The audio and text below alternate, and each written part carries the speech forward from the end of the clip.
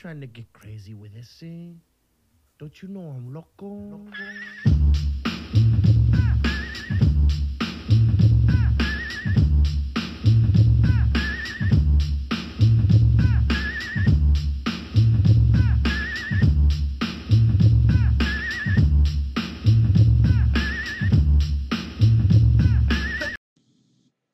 Hey, welcome into the Blink. It's the Fantasy Blink, fantasy sports podcast. I am Brian Baines, and I am your host. It is March 24th, Friday. Spring break, baby. Woo! Yes, we're on spring break. Should be nice and relaxing. Good full week to rejuvenate and get ready for the long stretch that is April and May. Not a single day off until Memorial Day once we hit April and May. So gotta get our rest in now, get ready to go for the home stretch, work our way through the end of another school year here, and working our way through the NCAA tournaments. Couple of really good ones last night, one not so good one, but Kansas State and Michigan State in an instant classic. KSU pulls out the victory 98-93 in the crappy game of the night. UConn 88, Arkansas 65. The number 15 Florida Atlantic knocks off Tennessee, comes back in this one. I think Tennessee had a pretty good sized lead. 62-55 is the final in that one. And then in the barn burner, the nightcap, Gonzaga 79, UCLA 76, moving on. So we've got four more tonight, four more left in the Sweet 16 to take us to the Elite Eight, starting off with San Diego State versus Alabama, followed by Miami versus Houston, Princeton versus Creighton, and wrapping it up with Xavier versus Texas. So yeah, we'll be at the Elite Eight, and we'll be at the Final Four by the time I get back here next week. We will be ready for the Final Four next weekend. NBA news, fantasy-wise, we're talking fantasy here. This thing is coming down to the end. Tyler's up 5-4 on J-Lev right now, but these categories are about as tight as you can get. The way I have it figured, Tyler's got one category. He's got turnovers locked up. Don't think J-Lev's going to be able to catch him in that one.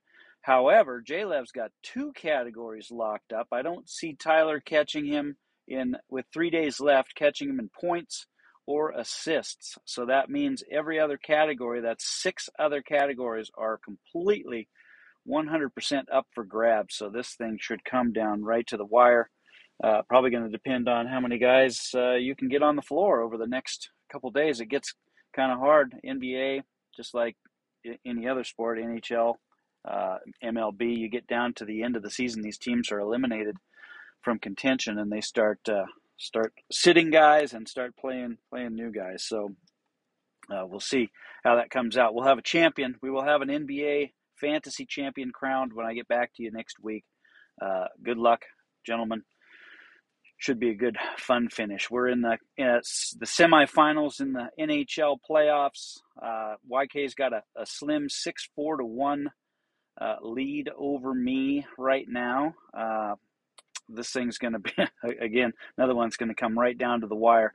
YK's probably got wins wrapped up on the goalie side, because he's probably going to throw the kitchen sink at me to make sure that he locks up that category. I probably will play it a little more conservative, being that I have goals against and save percentage pretty well in the vault. I just need to get one more start out of my goalies. I'll probably play that safe, depending if I can get a guy in there and get a win and make this thing close and tie up that win category and still hold on to a strong lead in the goals against and save percentage. I could maybe throw in another goalie or two and try to chase maybe for a tie in the wins category. But for the most part, he's probably got that one wrapped up. On the other side, of course, as mentioned, I'm in pretty good shape on goals against, pretty good shape in save percentage.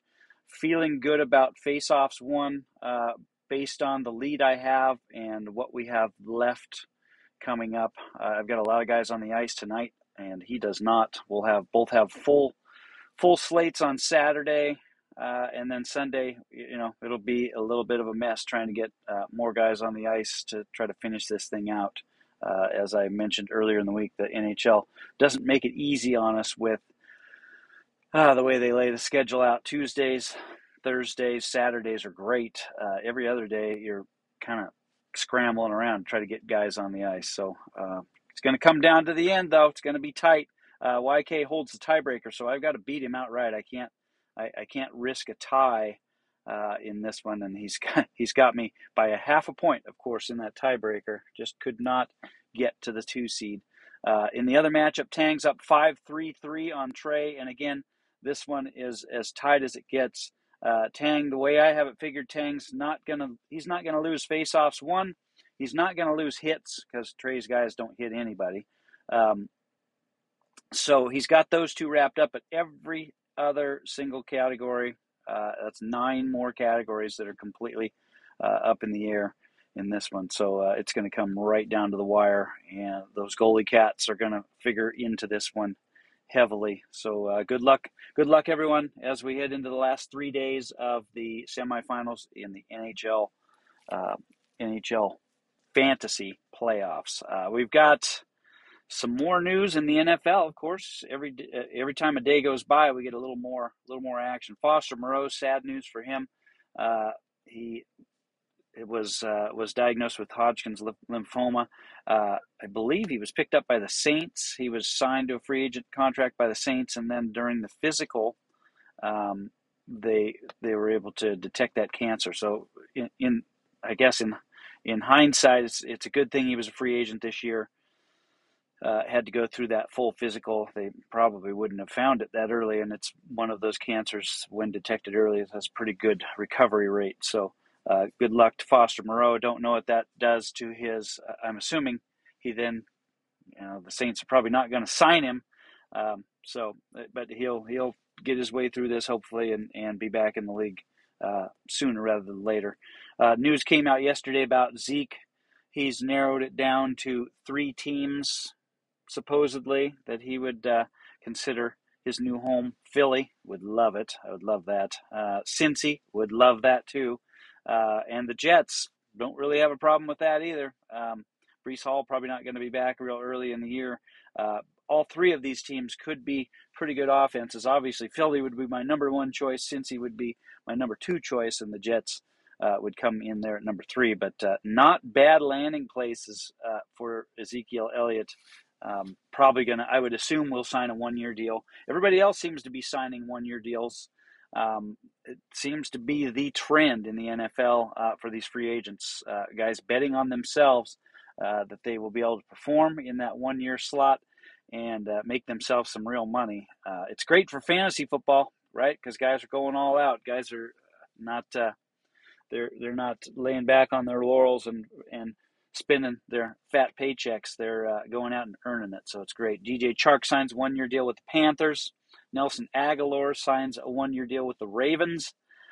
Mecole Hardman signs a 1-year deal with the Jets. And then Dearness Johnson, 1-year deal with the Jags as a backup running back there. Michael Hasty, I guess, is no longer a thing. Maybe, I don't know. But teams like to have 6 running backs, so I'm sure they'll find work for all of them. Big trade. There was a big trade in the NFL. Elijah Moore goes from the Jets to the Browns. Elijah Moore and a 3rd-round pick in return for a 2nd-round pick. So things were getting a little crowded there with the Jets. He clearly, at times, was not happy being a Jet last year. I think we know this guy's capable. He's shown in flashes, especially when he's healthy, that he can be a factor, and give him a quarterback like Deshaun Watson, and this could be a really good landing spot for Elijah Moore. So kind of like that move. Kind of like it for both teams, because they both get what they need out of it. And Elijah Moore is now a Brown, so pair him there with Amari Cooper, Donovan Peoples-Jones. Deshaun Watson's got some targets. He's got some people to throw to. Let's see if he can shake the rust off and get back to his old self there in Cleveland. But good deal all around. We are 6 days away from the baseball season. Yep, it's almost upon us. Into next week. Next Thursday, they'll kick it off. And I saw something come across the wire about all the starting pitching matchups are in. I didn't take the time to look at it, but maybe I'll go over those on Tuesday. I got some stuff. I got some stuff for Tuesday, man. I might have to throw in an extra podcast next week because we got to do power rankings for the Rotoballers return. We got to do power rankings for MSD, power rankings for McBoys. Oh, we gotta see who the favorites are and who's going to be the front runners in these leagues. So we'll go over all that next week. One thing we won't go over is Rhys Hoskins' stats. He tore his ACL yesterday and is or the day before, one or the other, and he is done for the year. So no Rhys Hoskins for the Phillies. Puts a little dent in their contending team. They should be good. They should be very good. So they'll have to find somebody. Probably a little more Real Muto at first base, I'm guessing, which is great for Real Muto's owners because he's going to be on the field all the time, more than likely, if he can do a little bit of catching and a lot of bit of first base. But maybe they've got other plans there. Maybe they've got it figured out. But yeah. Hoskins done. So now I'm on vacation, man. I'm gonna get this thing started, cutting this thing less than 12 minutes. Sorry for the low tech. The low tech today. I did not bring all the equipment home with me from school. Just didn't feel like for a couple of episodes that we were packing all that stuff up. So went with the old AirPods, the earbuds today, and going low tech. No intro music, no extra music. Just gonna hand it right off and wrap it up. So just under 12 minutes. That's what they call a fantasy blink for sure. Good luck everybody this weekend in NHL. Good luck Tyler, J-Lev, and NBA.